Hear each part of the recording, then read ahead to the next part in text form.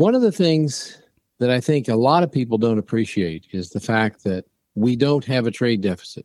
And I think most of our listeners just gasped and looked at the radio or their headset if they could turn their eyes in that direction.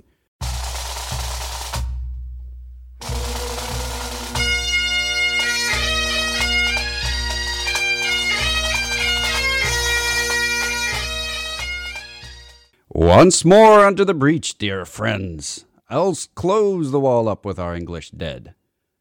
Good morning again, ladies and gentlemen, boys and girls, and welcome to another exciting episode of The Personal Wealth Coach starring Jake and Jeff McClure. We are here to talk to you about the world of finance. We are bald. We have beards. I think I've mentioned all the important parts. You forgot economics. Oh yeah, finance and economics, that stuff too. But the bald and the beard part, I got that one. You did. But there's a difference between us. There is. Older baldy Jeff has a white beard. Younger baldy Jake has a salt and pepper beard.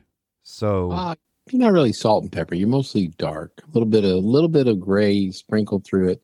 Pepper and salt. Pepper and salt, yeah, something like that. Dark beard. And that's how you can tell us apart on the air. Should be easy. Easily. We probably ought to do some disclosures and disclaimers. Let's do it. This is the Personal Wealth Coach. Whoa, I just disclosed the name of the radio program. It is also the name of an SEC registered investment advisory firm.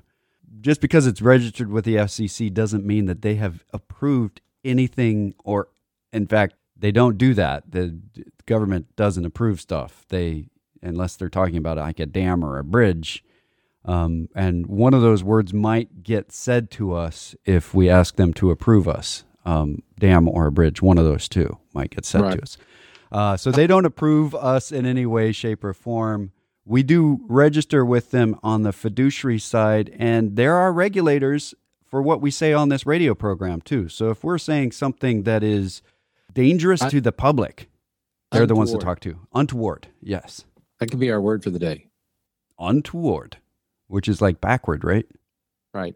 Not toward, so it must be backward. Inappropriate or inaccurate. Yeah.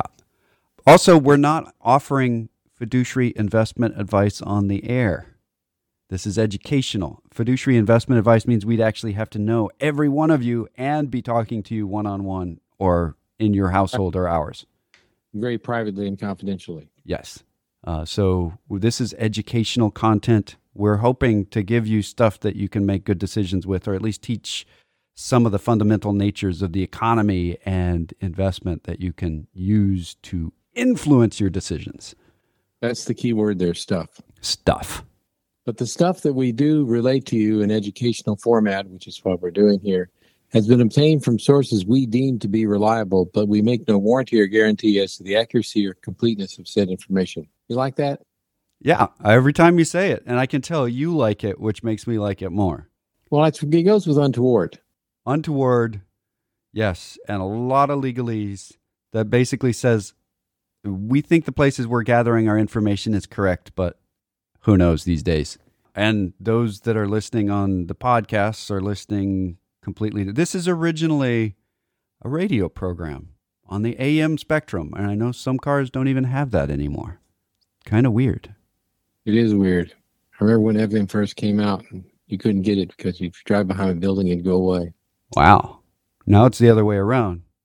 You don't get FM or AM when you drive around. You're going over the cell phone network. It's still radio, just a little different. I think we got all of the disclosures, but we haven't talked at all about what's happened in the market this week. Oh, did something happen in the market this week? Yes, it began on Monday and ended on a Friday, and it was open and closed on each of those days. Well, let's see. The S&P 500 stock index, which is the one that we follow because it's a far more broad index than that of the Dow Jones Industrial Average, which is more popular for some reason. I don't know why. But it continued its relentless march towards the sky, climbed 1.57% to 3974.54, which means it's getting very close to 4,000. It's now up 5.82% so far this year, which compared with what it did coming off the bottom last year is pretty minor, but it's still quite an impressive rise. We're a little over a quarter. Let's see, January, February, March. We're almost a quarter of the way through the year, and if it just kept rising at the same rate, it'd be like 24% rise this year, which I don't know if it's going to do, but it's one of those weird times when things like that happen. It's 78% higher than it was about a year ago when it hit bottom. Yeah, so that's a big warning. If you look at your statements or if you hear advertise year-over-year return 78%, just know that it's weird right now that's normal. Don't jump on that because it sounds great. Check that you didn't do the same return yourself. The same return yourself? Yeah, most people got that return if they were just in the market. If they didn't get out of the market at the bottom. Yeah, a lot of the very, very high returns we've seen, by the way, are very deceptive when they're reported in the news media. Anyway, what they say is 457% return on GameStop. What was the GameStop? What was the highest return? It got up to $350 a share, and it was roughly a year and a half after it was sitting at $4 a share. It's a pretty good return. Yeah, so you're talking thousands of percents, and people go, "Oh, I want that," and then they're the ones that experience the thousands of percent reversal, which is dropping to like 99% value and then jumping back up. And get ready for a rough ride there. That's all I'm saying. Well, it was very notable that even though the S&P 500 and for that matter the Dow climbed during the week, the NASDAQ composite lost 0.6% for the week. And why is that? Because the market is doing a reversal. It's been doing it most of this year, and it's kind of a weird thing. As soon as 2021 came around, the market began to behave differently, as if there was something special about the calendar. Well, they did change calendars, probably, that are hanging on the walls in a lot of places, and people still use those. Anyway, true. The other end of the S&P 500, you got one end of the S&P 500 that's tech and generally large company growth, and then at the other end of the other corner of the S&P 500 is mid-cap value. It rose about the same amount. It rose about 0.56%. But the interesting thing is it's up 14%, 14.41% year to date, which is a reversal in the market. The market is rotating out of the high growth speculative stocks into the more grounded value stocks. And there's a lot of theories as to why that's happening, but it's a good thing. It means that the foundation is being filled in and built up in the market, which reduces the historic probability for a market collapse, or the hypothetical historic probability. Right. Something like that. Right. It's kind of like the barometer. If you're in hurricane season, you notice the barometer is dropping like mad and the weather's starting to cloud up. There might be a storm coming. On the other hand, if the weather's starting to cloud up and the barometer starts rising, the chances that there's a hurricane coming drop off pretty dramatically. And that's what's going on in the market. We have the barometer rising a little bit. Let's see what else is going on. The yield on the 10-year U.S. Treasury note actually fell to 1.681% for the week, which is, believe it or not, sort of a good thing. It had gotten beyond itself a bit. And the reason it gotten, at least reported reason in the Wall Street Journal and Financial Times and places like that it had so high, went up above actually touched 1.75%. The reason it got so high is people were very much afraid of inflation. Well, then the Treasury, the Commerce Department released, Commerce and Labor released different, and the Fed released different inflation reports. Wait a minute. There's a tangle somewhere in that tongue. Do you need an iron to kind of get the wrinkles? Probably do, but the PCE, which is the one that we follow, and I follow more closely because that's the one the Federal Reserve thinks is most accurate. And there's the personal consumption index, personal consumer expenditure. Yeah, consumer expenditures, which is probably more realistic than counting your houses, the rental value of your house, even if you're not renting it, as part of inflation. Anyway, it was only up 1.4% year over year. So inflation is not really a problem unless you consider 1.4% inflation a problem for some reason. Yeah, and there's just to jump in there, because a lot of people go, "What do you mean no inflation? Do you see what's going on at the gas station?" When he says the core consumption, personal consumption expenditure, they're looking at the stuff that's most volatile and pulling it out. Yes, gasoline prices are up. There are other prices, some in the food prices. Some of the food prices are extremely down and others are way up. The average is a little bit misleading, but it's the thing that we look at on the large scale. So the overall averaged out netted of all that stuff is 1.4% up from a year ago, which is not terrifying. There you go with stuff again. Stuff. The issue is to look for what's called endemic inflation or intrinsic inflation or fundamental inflation going on in the economy, and there just doesn't seem to be much of any of it.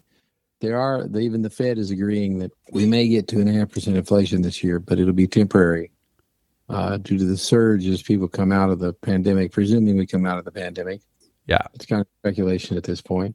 Well, we're already starting to see business activity really picking up like we are coming out. Whether or not that's permanent, we don't know. We can look at the economic activity, and there's a lot of ways of looking at it, a lot of different measures you can use. One of the ones we do use is the price of oil. The reason is, despite all the noise to the contrary, the supply of oil is pretty much a constant at this point. It changes a little bit from month to month, but not a great deal, because it takes quite a while to drill an oil well and start pumping and find places to put it in pipelines and get it to its ports and refineries. So the supply is pretty much restricted on oil. It changes slowly over time. Makes big headlines when it does, but it changes slowly. So when the price of oil is higher than it was at the beginning of the year, that indicates that the futures contracts are higher, which indicates that there's more demand seen coming down the road by the people who've got skin in the game. And price of oil is up 26% year to date. And it's up 178% from 1 year ago, which puts it up there with some of the stocks. Yeah.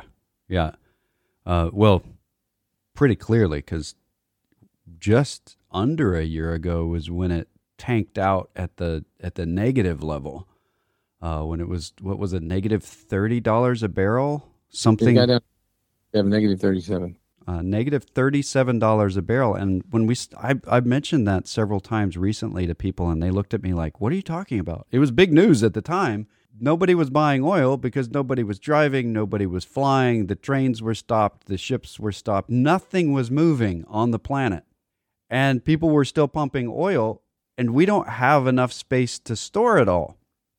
So people were having to pay people to take the oil off their hands because it's really that liquid stuff. And I know a lot of the stuff that people trade and we track the prices of and so on are virtual, like ownership stocks that are electronically stored for a company. Or even when you're buying and selling gold, a lot of time it's just paper that's being delivered saying, hey, it's sitting over in that vault over there somewhere, or electronics that are being delivered. Oil actually has to show up somewhere when you buy it. And if it doesn't, the person that sold it to you is going to say, you're going to have to start paying me to hold on to this. I don't have room. So we hit negative $37 a barrel.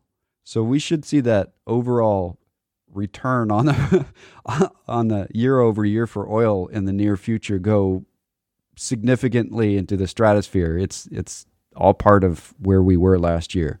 Interesting little tidbit or factoid, I guess, is that this bear market that we went through last year was the steepest one that we've gone through since at least post-World War II.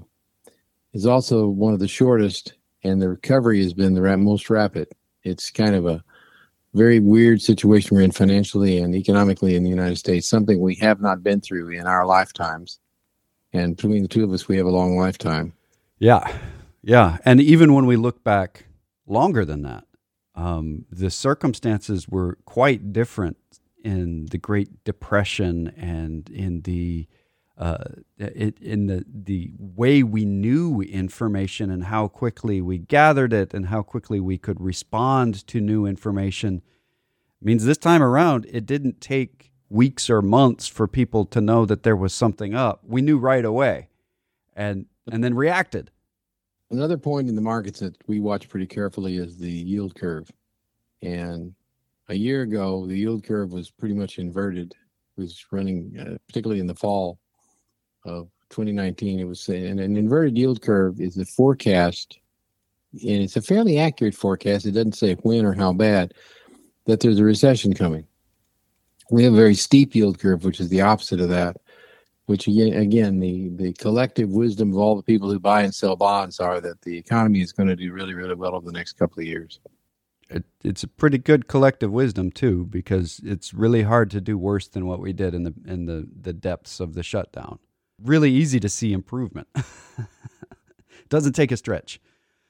So is that it for the market, the economy? The market. The market. We have a couple of questions already. Well, one at least. John, thanks for sending it in. And his is a very specific question, and it may confuse the audience if we don't explain it after we ask it, which is there a financial benefit, either cheaper accuracy or more security, to using SOFR over LIBOR, SOFR over LIBOR? And I think most of our audience may not even know what we're talking about there. So would you like to begin the education?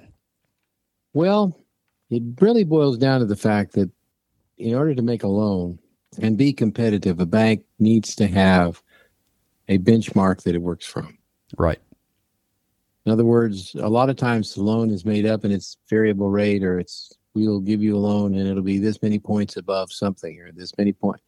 In other words, at times they've used the treasury rate, which doesn't work real well because the short-term treasury rate is effectively zero at this point. So used to be something called the London Interbank Lending Rate. Offer rate, yeah. And it's still there. It's not gone away. We're just switching over from it. Well, the reason that we're switching away from LIBOR, the London Interbank Offering Rate, which was compiled by a bunch of bankers who checked at the end of the day and say, what are various banks charging each other to loan each other money overnight? And that was the baseline for all loans. And if you had a loan contract with a bank, you might say, that you have a line of credit and said, we'll give you a loan anytime you want a loan, but it'll be 4 points over the LIBOR, whatever it was determined. But then some bank employees, traders who were compensated based on how much money they made on trading overnight money, decided that they would manipulate the LIBOR, and they figured out how to do it. They're just calling each other up on their cell phones and saying, hey, let's make this a little different. We can make more money. Yep. And so they were able to self-deal, and that was a bit of a scandal, and people went to jail over it, and people were fined over it, and companies were fined over it. But then, particularly in the United States, we decided to set up the SOFR. So you can explain what the SOFR is. Yeah. SOFR is it's our version of the same thing. It is a benchmark we're using. And anytime we start talking about benchmarks, you have to kind of understand there's some benchmarks that are totally imaginary, and they sit at a news organization like the S&P 500, or people say, what do you mean totally imaginary? Well, there's not a tradable S&P 500. There's S&P 500 tracking funds that are out there. The S&P 500 is purely organized on information. It doesn't have a whole lot to do with an actual thing. The secured overnight financing rate is it's repo data that's calculated from the Bank of New York Mellon. Well, what is repo? Repo is when a bank loans another bank money. It's usually an overnight loan. Not always. Sometimes it gets extended, but it's usually an overnight loan. This is really nitty-gritty stuff. Why would a bank be offering another bank a loan? That doesn't make any sense. Aren't they the ones that are giving the loans? Well, they have reserve requirements. They're not allowed to loan out more than a certain percentage of what they have. And this is the reason why bankers' hours exist. You know, when you go to the bank and it's closed at 3 o'clock, you have to go through the drive-through. That's a throwback to ancient times when computers didn't exist, but still a throwback to picking up the phone and maybe having to call another bank, because you got a lot of loan officers, and they're all giving loans face-to-face. There may be paper involved rather than electronics. And they're saying, all right, here's a loan. And you've got 10 of them. This is a simple situation. They may have loaned out too much money for the reserve requirement. Well, then the bank has to go and get some cash. So they call another bank. And this is their benchmark. This is the benchmark that's put together by the Bank of New York Mellon after talking to all of the banks that it can. And a lot of times they're the ones that the other banks are calling to get the loan. So this is an actual average of interest rates. This is compiled by the New York Fed, or at least published by the New York Fed. It's compiled by Bank of New York Mellon. But to give you an example, on Friday, roughly $1 trillion was borrowed and loaned back and forth between banks in the United States. So they're using, by the way, they're using treasuries as collateral here. So it's pretty safe. I'll give you this treasury. I'll want to borrow some money from you. I'll give you this treasury in return, and I can buy it back tomorrow or some date in the next few days. That's why it's called repo. You can repurchase. And to give you some idea how significant that interest rate is, the SOFR rate on 325 was 0.01%. Right. So and it's been 0.01% for way back as far as I can see. Back to March 11th was dropped down there. So why are we talking about this? Well, because this is also the LIBOR or the SOFR will be the benchmark for the vast majority of other loans that are given to the public. If you had a variable rate loan and you said, I am going to, here's an example of one of the more common variable rate loans is a student loan. There's another one in the adjustable rate mortgages. They're called ARMs. They change their interest rate. But in order to agree to this in advance, if the interest rates are going to change in 5 years, you need to know that there's a baseline that it's changing against. So it may be 2% on top of LIBOR or 2% on top of SOFR on that date.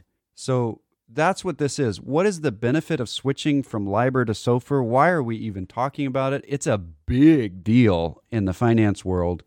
What's the benefit? Closer scrutiny on how it's managed, less ability for it to be manipulated. There's never a manipulation-free solution. There's always somebody that can find ways to manipulate. But the stronger your protections, the better, and this sort of thing. This is considered savings data, like safe, like it is supposed to be extremely safe and not manipulatable. Banks throughout history have manipulated this stuff, and we've got other versions of that. Wells Fargo had a whole series of scandals where they were manipulating their own clients' money, their own customers' money by creating accounts they didn't ask for and charging them fees they didn't know about. What happened on the LIBOR was just on a larger scale. And what we're trying to do everywhere is say, how do we flush that out of the system? It's never going to be completely gone, but the more oversight that we have on it, the more oversight that the regulators have on it, the better. And we really do have good regulators in the United States. The LIBOR, I don't know if it's still calculated this way, but before the scandal, was calculated literally by bank employees in London, calling each other and say, what are you lending money at? Yeah. And writing it down on a pad of paper, and somebody would average it together and say, here's what the London Interbank offering rate is, which is obviously subject to manipulation because whoever it is that writes it down on the piece of paper and calculates it can change it. And of course that could show up in the records. But if they all kind of conspired together and say, let's raise the rate a little bit so we can make a little more money on our loans, they could do it. And they did. The way it's done today with the SOFR is all these transactions are recorded at the Federal Reserve. And because the SOFR transactions literally occur electronically and they're reported to the Federal Reserve. And the Federal Reserve then compiles that data, sends it to the Bank of New York. I think the reason they use the Bank of New York is because they didn't want to hire a bunch of people to do the calculations. Yeah. The other thing is it works if you have both. The Federal Reserve can't be accused of fiddling with the interest rates if it's got a counterparty. In this case, it's got the Bank of New York Mellon. which sounds like something you'd eat. The Bank of New York melon. And yeah. They keep it at the bank there. It's like a toaster. When you start an account, they'll give you the melon. The Bank of New York melon sends it back to the Federal Reserve, which takes a look at it, and the New York Fed then publishes at 8:00 in the morning on business day. Right. So I'm not sure that we really combed down into the nitty gritty of these things. This is about as interesting to most people as double entry bookkeeping, though. To me, I'm fascinated by the structural shift and how that got started. Double entry bookkeeping is what funded the Renaissance. So the results are a lot more exciting than the actual details about what we're talking about. So what this does is it gives us a more stable and more accurate, more trustworthy set of knowledge on what our loans might charge us in the future. At least if it's higher, it will be fairly higher. And that's the idea that we're getting here. So it's a big deal in a very muted way that most people will not consider a big deal. But if you have a student loan, the vast majority of student loans are adjustable rate, and they're almost all going to be moving to the SOFR. So just to be aware that the SOFR is a much more trustworthy method of doing it than the LIBOR. It was kind of strange to have a U.S. federally funded loan pegged to a London bank offer rate. Why was it? This is more interesting to me than the rest of what we're talking about here. Why was it pinned to a London rate? And because it a long time. Yeah. London used to be the center of finance, well, still was until Brexit. Yeah.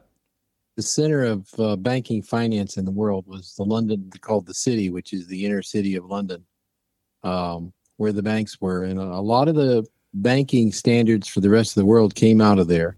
Absolutely. I mean, Federal Reserve regulations are based a lot on the Bank of England. Unfortunately, or fortunately, after Brexit, the banking center, the center of mass of transactions, actually has moved to Holland in Europe. Yeah, and some of it's moved to New York City. So it's moved Manhattan up to the finance center of the world, and it's weird to think that London has been the finance center of the world for 250 years, and Brexit changed that. The London interbank offer rate was considered stable and secure because it was a lot of stiff upper-lipped bankers, just like the dad and Mary Poppins, and that's how deep in the culture it goes, saying, this is safe, this is what we will do. It's now moved to Holland, which is where it was before it went to London, and to Manhattan, which is where it is probably after everywhere else. That to me, that fundamental shift is big, because the United States has been the biggest economy in the world now since World War II, since before World War II, when the British Empire kind of started falling apart or was gifted away. The UK stopped being the dominant economic power on the globe, but the finance center stayed for another 70 years. And that's because finance and safety, especially if it's got a reputation that's been there for so long, that reputation doesn't move. Why did it go to Holland? Well, they also have a great deal of reputation for transparency and safety. I actually got asked this by one of my other economist nerdly type friends this week. Why didn't it go to Switzerland? The answer is because Switzerland is notoriously non-transparent. No government wants to move their assets to Switzerland because Switzerland's the place where historically people go to evade governmental knowledge. This is the opposite of that. So I think that's kind of more important in this shift than anything else, is that now Manhattan is the center of finance for the world. The other thing is Switzerland just doesn't have a big enough market or a big enough bank presence in the world. Right. Switzerland is kind of caters to the very, very wealthy and the very, very secretive people. And it's kind of famous for that. But the banks, when you look at the volume of business that they do and the volume of money that passes through them, are just a fly speck on the world trading. So it would have to be, conceivably, it could go to Holland, but it would have to be the London or New York City probably would be the centerpiece, because that's just where all the money flows. Right. The London Interbank offering rate was done in pound sterling, which was a little confusing if you're in the United States, because you had to figure, you actually had to make an adjustment in the London Interbank offering rate for the United States because of currency fluctuations between us and them. Whereas the dominant currency in the world by far, and I mean by far the dominant currency in the world, is the US dollar. And I want to talk about that a little bit at some point during today's offering. We can just leap right into it. This is a great segue. The dollar. One of the things that I think a lot of people don't appreciate is the fact that we don't have a trade deficit. And I think most of our listeners just gasped and looked at the radio or their headset if they could turn their eyes in that direction. The reason you don't have a trade deficit is because we can't. Let me explain that. We get this idea that there's a fixed amount of money, and it's something like gold. There's only so much gold in the ground, and you either have the gold or you don't have the gold.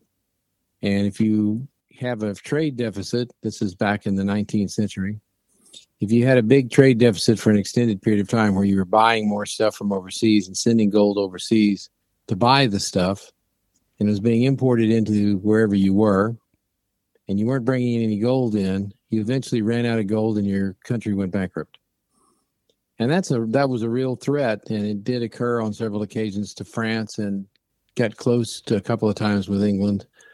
But it's not real today. Gold is it is not a manufactured commodity. You can't create gold from lead, despite the fact that a lot of alchemists tried for many, many years. What you can do, though, is create dollars. And people will say, well, we'll have runaway inflation if you create a lot of dollars because there'll be too many dollars. Well, that's kind of old hat. Back in the 2000 crisis to 2002 financial crisis, and again, big time in 2008 and 2009, a lot of people got on TV, or a lot of very noisy people got on TV anyway, and said we're going to have runaway inflation because the Fed is creating dollars, which, by the way, they can do. They in effect can manufacture dollars. It's a little more complex than that, but they in effect have the ability to create money in the economy. That's their job. They also have the ability to cause money to disappear out of the economy. That's also their job. They are effectively the manufacturer. The banks manufacture money in effect, and they are also the quality control center for the dollar. The dollar is a manufactured good in the United States. That's something that's really important to understand. We manufacture dollars. They're used as the international reserve currency far more than anything else. The euro is second place, and it's way back in second place because it could go away at any point. As we said this before on the radio program, but it's important to remember. When China buys raw materials from Africa, and they buy a lot of raw materials from Africa, when they buy oil from Iran, when they buy anything in China. When Russia buys and sells oil, when Iran, these are folks that don't like us very much. When they buy and sell oil, it's in dollars. Why do they use dollars? Well, the dollar, first off, there's enough of them out there that they don't run out of dollars to do this with. It's very important to have sufficient liquidity. But the other thing is the dollar is a very stable currency. It is the most stable currency on the planet and has been for a very long time because the Federal Reserve does intense quality control on the value of the dollar globally. So we manufacture something that's extremely high quality. We export it, generally in the form of electronics and weird digital dollars. And the world depends on the value of the dollar to be constant. Matter of fact, the dollar is used as the baseline currency in lots of countries, or a lot of smaller countries around the world. They just use the dollar as their currency. Yeah. Why? Because there's plenty of them and it's stable. And when they go off on their own, then people will question the value of the currency and whether or not they can back it up with anything of value. We have something backing the dollar that's tremendously valuable. That is the economy of the United States. And that's what we're trading with people when we're importing. We're giving them dollars that were earned here from the manufacturer by creating value. So, I mean, each step along the way, part of the quality control that the Federal Reserve puts in there is when they're looking at the inflation numbers, they want to make sure that if someone is earning more money, it's because they're more productive. not because they're not doing anything more than they were before. That's what causes inflation. You've got to have new money created kind of in line with productivity growth, and maybe a little bit more money created than productivity growth, so you have just a tiny amount of inflation. And that's what you have. The United States dollar has been based on for, close to 100 years now. From the policy that exists today is probably 60 years old. Let me give you an example on this. If the Chinese, for example, sell us a lot more than we sell them, which they do, so we send net a lot of dollars we export a lot of dollars to China. China exports a lot of stuff to us that we buy. We create those dollars in the United States. We, in effect, sell them to China in exchange. When we do an exchange, the reason you can't have a balance of trade exchange deficit is because you have to give something to somebody to buy something. Your labor becomes dollars. When your labor becomes dollars, you have converted your work, your time, or your savings into something that can be used to buy something. You give it to the merchant gives you stuff. But you created those dollars by selling your time. We create dollars in the United States. We transfer them through consumers and companies to China, for example. China gets the dollars, and then they loan them back to they loan them back to us, which sounds kind of weird, at very low interest rates, and that makes the Chinese happy. They're able to also use those dollars to buy things that they need to make their economy run. And it makes for a nice interdependent situation. It's actually a very stable situation. It has been. If the balance of trade deficit really was dangerous, we would have gone bankrupt 20 years ago. Instead, we are the wealthiest nation on the planet by far. And that's not even getting into the other weirdnesses of the balance of trade, where we're actually counting as an export, for instance, raw materials owned by Ford Motor being sent to Canada or to Mexico to a Ford Motor manufacturing plant to be made into a car part and then brought back. We count as an export that raw good, which isn't very expensive, and as an import, a finished part that if you put them all together, all the parts together amount to more value than the car.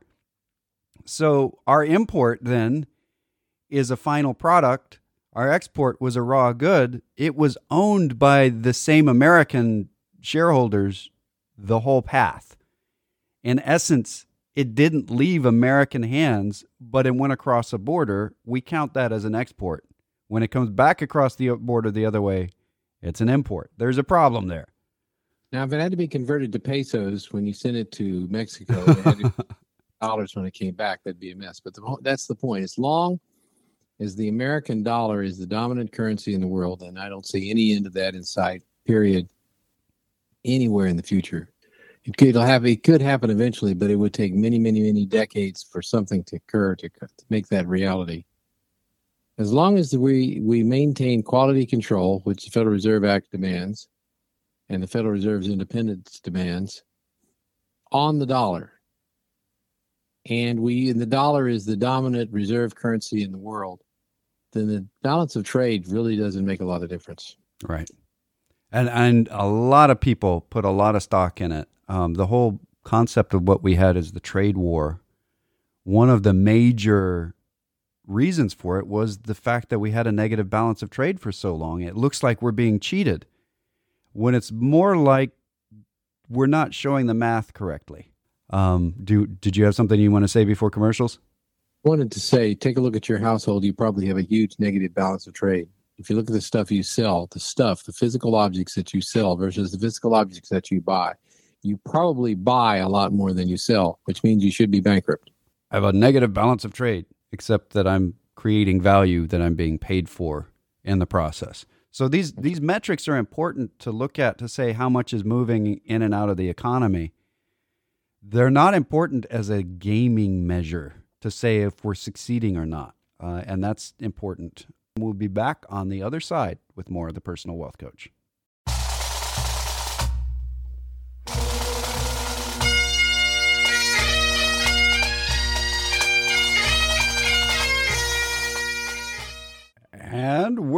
back with more of the Personal Wealth Coach with Jake and Jeff McClure.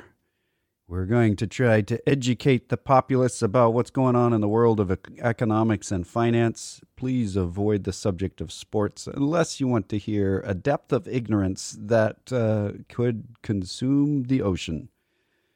We often talk about supply chain issues, and this is a big week for supply chain issues. The Suez Canal has been blocked. I'm not sure if you were wanting to jump into this subject now, but I think it's a good time for it.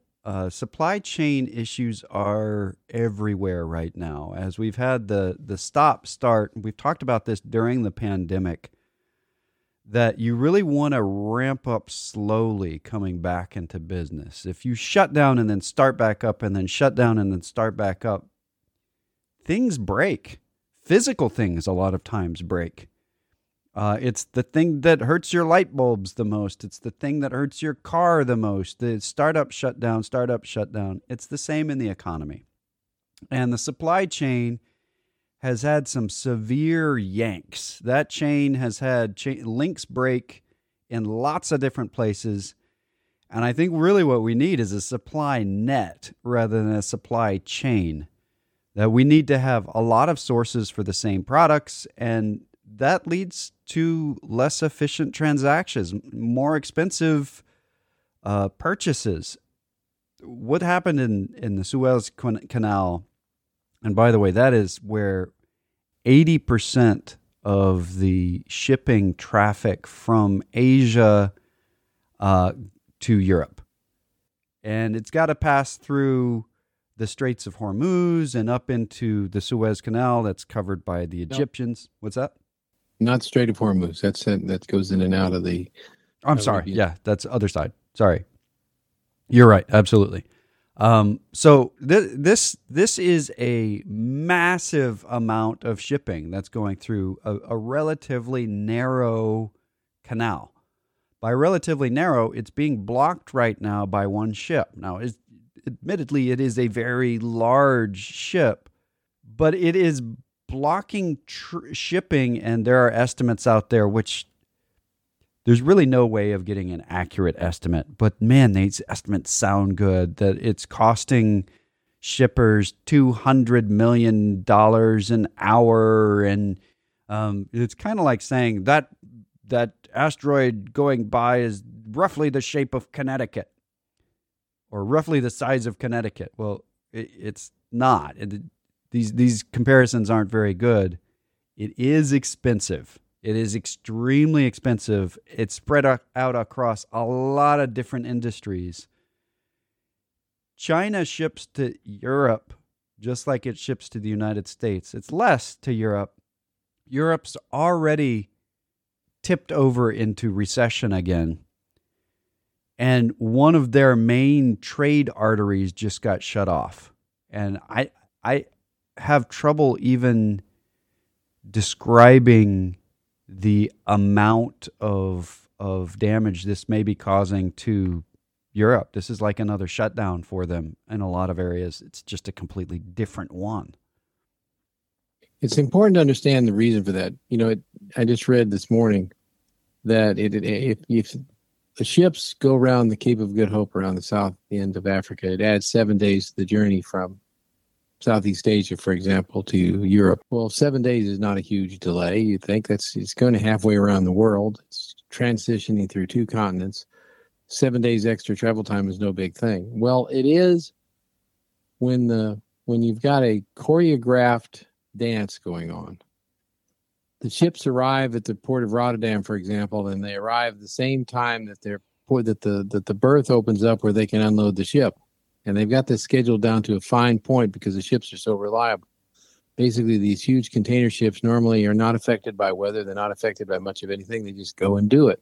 So if they show up like right now, those berths are being emptied. They have empty ports there where nobody's showing up. But when this is over with, they will be flooded and there will be ships waiting. So instead of it just adding 7 days to the journey, is probably going to affect things for several weeks down the road. Maybe even months. And if you're a manufacturing facility in Europe and you're waiting on parts from China, you're shut down. And it raises the price because they're actually airlifting in some of those parts right now from China. That raises the price of those parts, which means across the board, even if you weren't importing things from China, if you were just trying to build something in Europe right now, the price goes up. And since the price went up for the parts in Europe, guess what? The price goes up for those same parts and those same materials in the United States because we have a global economy. So this is like the most specific supply chain issue.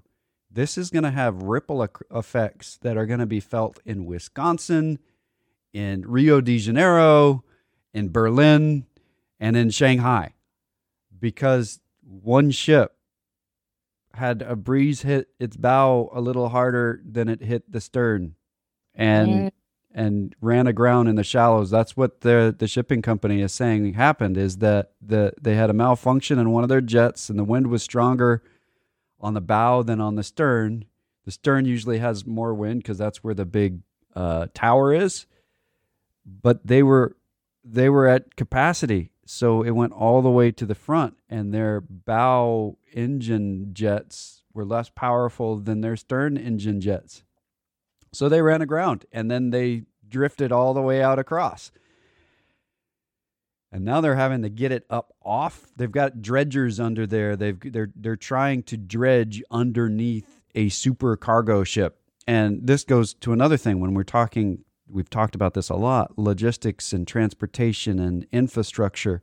The Suez Canal needs to be dredged down probably another 20 feet deeper, which is a massive expense that Egypt is not in a place to foot the bill for.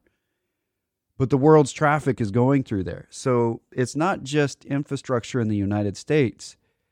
Most of the world is suffering from older infrastructure. The massive things that were built back then are having to be upgraded and built back some more.